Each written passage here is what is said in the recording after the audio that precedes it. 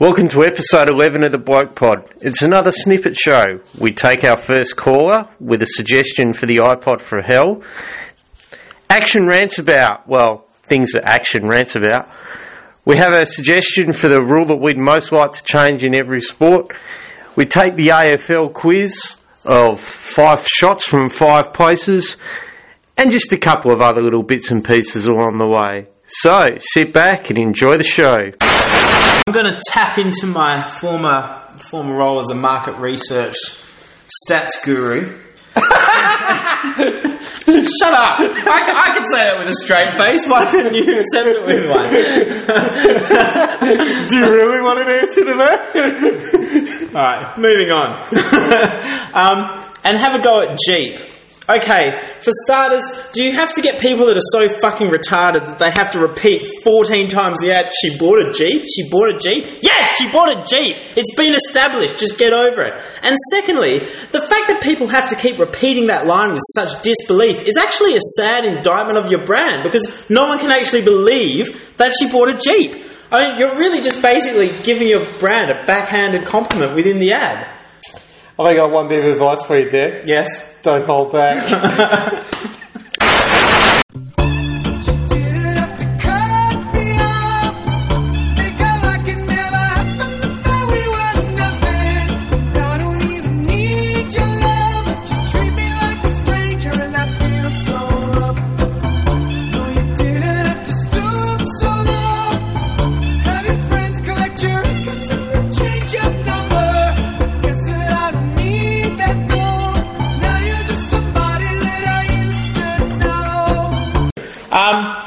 Congratulations, you're the first person on Bloke Pod conference call. How do you feel? Conference call? Yeah. Right now? Yeah, right now. Well, your induction into iPod for hell. Alright, so, you know what really gets my goat? Is Gautier. Yeah. Or however you want to pronounce him, you know. Got ya. Yeah, name just somebody who's a brain dead hoe, you know. Alright, we should probably stop talking over our first ever correspondent. This is Adam the Bagman Wilson on speakerphone. Adam, lay it on us. What? Adam! We'll edit that part out. Alright, Adam, we want you to have a rant about Gautier. Have a rant? See how we go. Here you go. He can sing alright, yeah. The song is, you know, the songs aren't that interesting and he's just completely overrated. I mean, for a while there, it was sort of like the go-to song for radio, TV, class, all this sort of thing, but the song's not that good. He's not that good a singer, but he deserves it. And I think more importantly, the lip readers can't make out what he's saying either. Well, yeah, this is true. Yeah. Monkey. Yeah. I kicked your monkey. Yeah. Bagman, by the way, I did actually kick your monkey. Apologies. Yeah.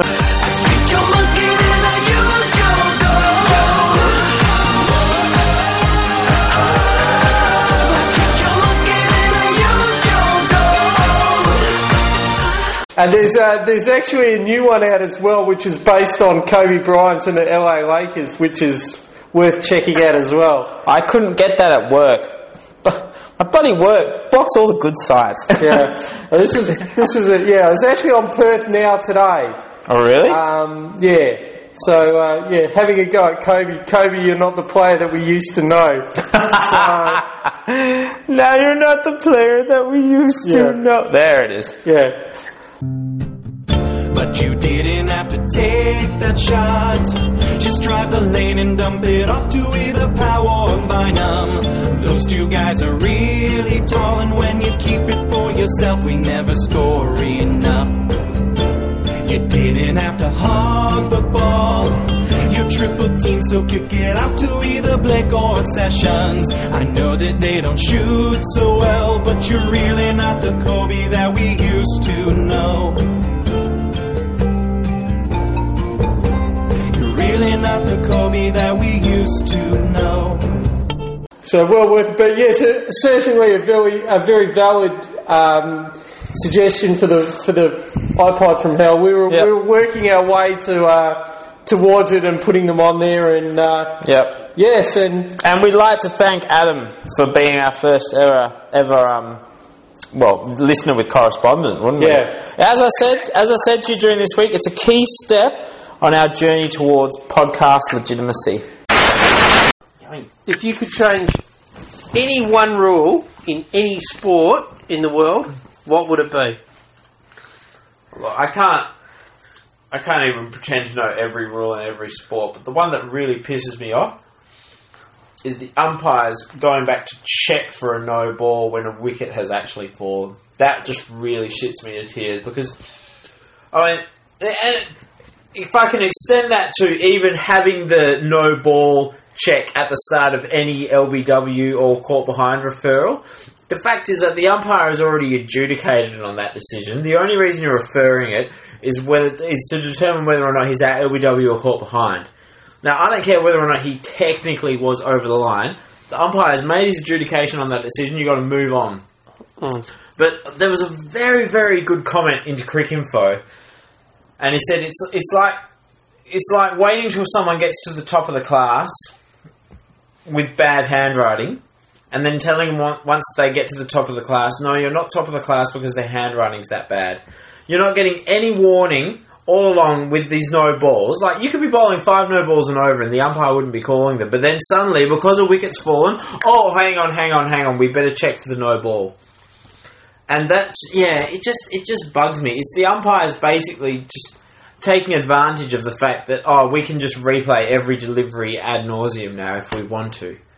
It's frustrating. Look down, make the decision on the no ball, and if you haven't called it, then don't let the third umpire overrule you when you're trying to refer a different part of the delivery as a decision. Like when you're trying to refer whether something's LBW or caught behind. You've made your decision on the no ball, it's done, it's dusted. Whether or not it was one, you've already made that call. Move on. Mine would be the holding the ball with the sliding in Australian rules football. It's not so much if you're diving on the ball and not doing anything about it. What I get frustrated is that guys will dive on the ball, all of a sudden 3 guys will jump on his back, give him absolutely no opportunity to get the ball out. In some cases, hold the ball in underneath the guy, and he gets penalised. As far as I'm concerned, if you're playing a sport, the whole priority of you doing what you should be doing is about you making the play. And you winning the ball. Yeah. You taking control of the situation, doing everything that you possibly can in order to win your contest and win the ball. And that rule and that decision, in many respects, completely flies in the face of everything that's going on there. And you can tell how bad it is now because the tackling players have learned to actually hold the ball in themselves in order to get the opposing player pinged for holding the ball. Yeah. And so what will happen is Dickhead Anderson and his mob will bring in another rule to correct that rule in order to make the other rule work properly. It's just silly. And yes, that does make no sense, and that's exactly what Adrian Anderson's all about. And that was the entire point of my incoherent statement, was to try to get the logic of what this guy does out there into the masses. It makes no sense. He makes no sense. The rule makes no sense. GJ, one source of particular angst for me this week is Dyson Hypel, as you like to call hype. Yeah, exactly. Dyson all hype, as I like to call him. Yes. Mate, I was looking at the bye weeks and I was thinking, you know what? I need someone who's a defender who's got a bye in round 12. Who's a seagull? Who's picking up a lot of cheap stats. The new Nick Del Santo, if you will. And I was having a look around and I was like, this Dyson Hypel's alright. I know GJ doesn't like him, but he's looking, he was around the 400 grand mark at the time, and I was like, he's averaging about 100. So I was like, he's looking good. And then I had a look at the fixtures. It's like, before the bye, he's got GWS and Melbourne in back-to-back weeks.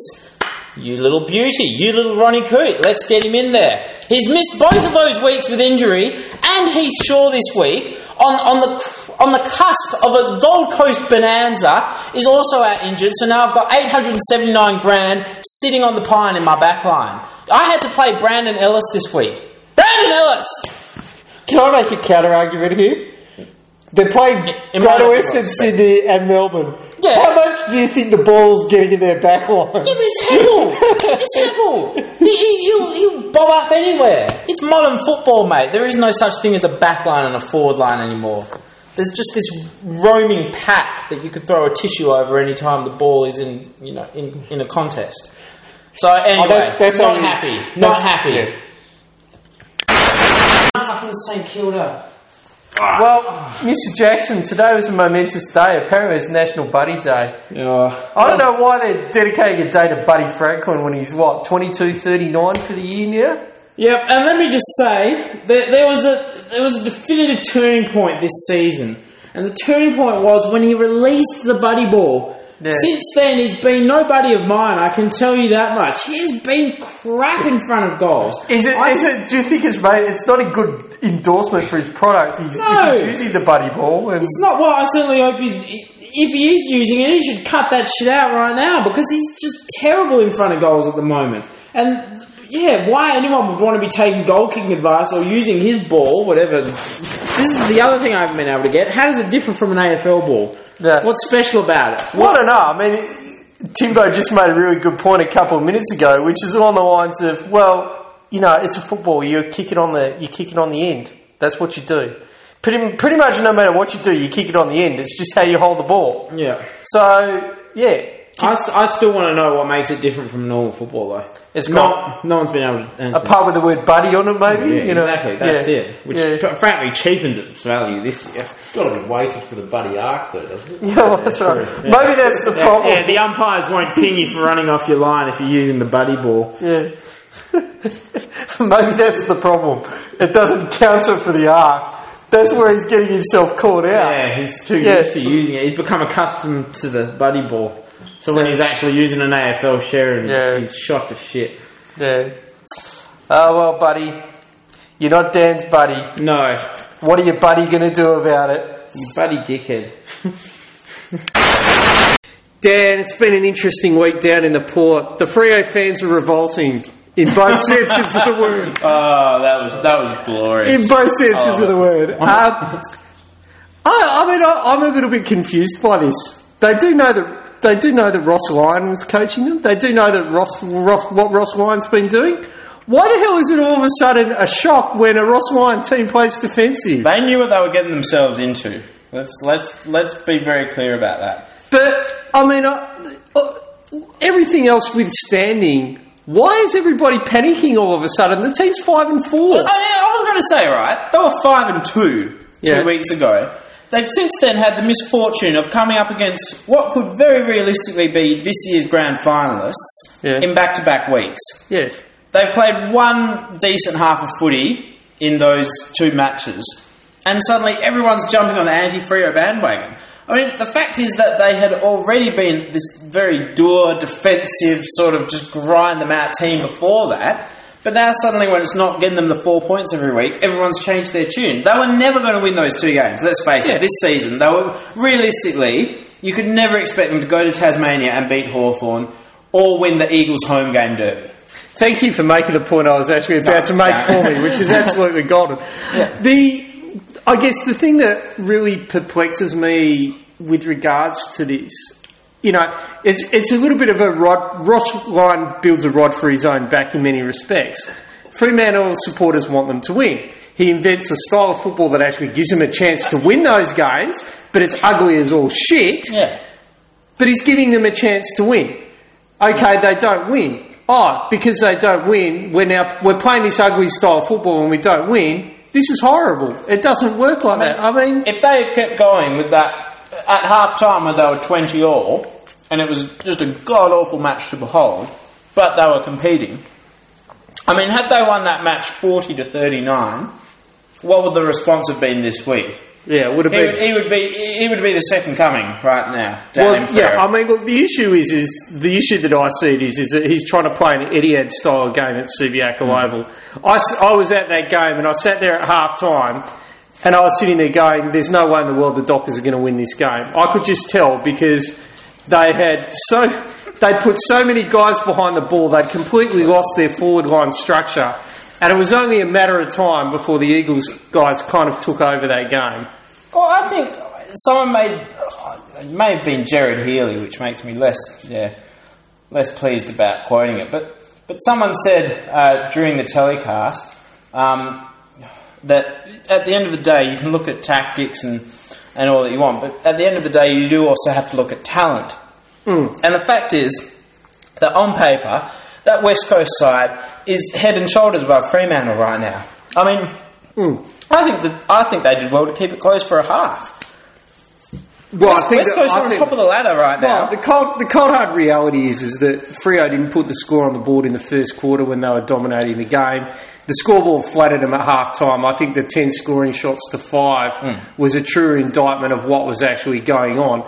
But you do make an incredibly valid point. I mean, if Ross Lyon doesn't have the talent, what he's got to do is try and build a game plan exactly what he's doing. Talent. Yeah. And I mean, the fact is, the West Coast have lost one game this season. They're on top of the ladder. They haven't been beaten at Subiaco Oval in their last 15 matches.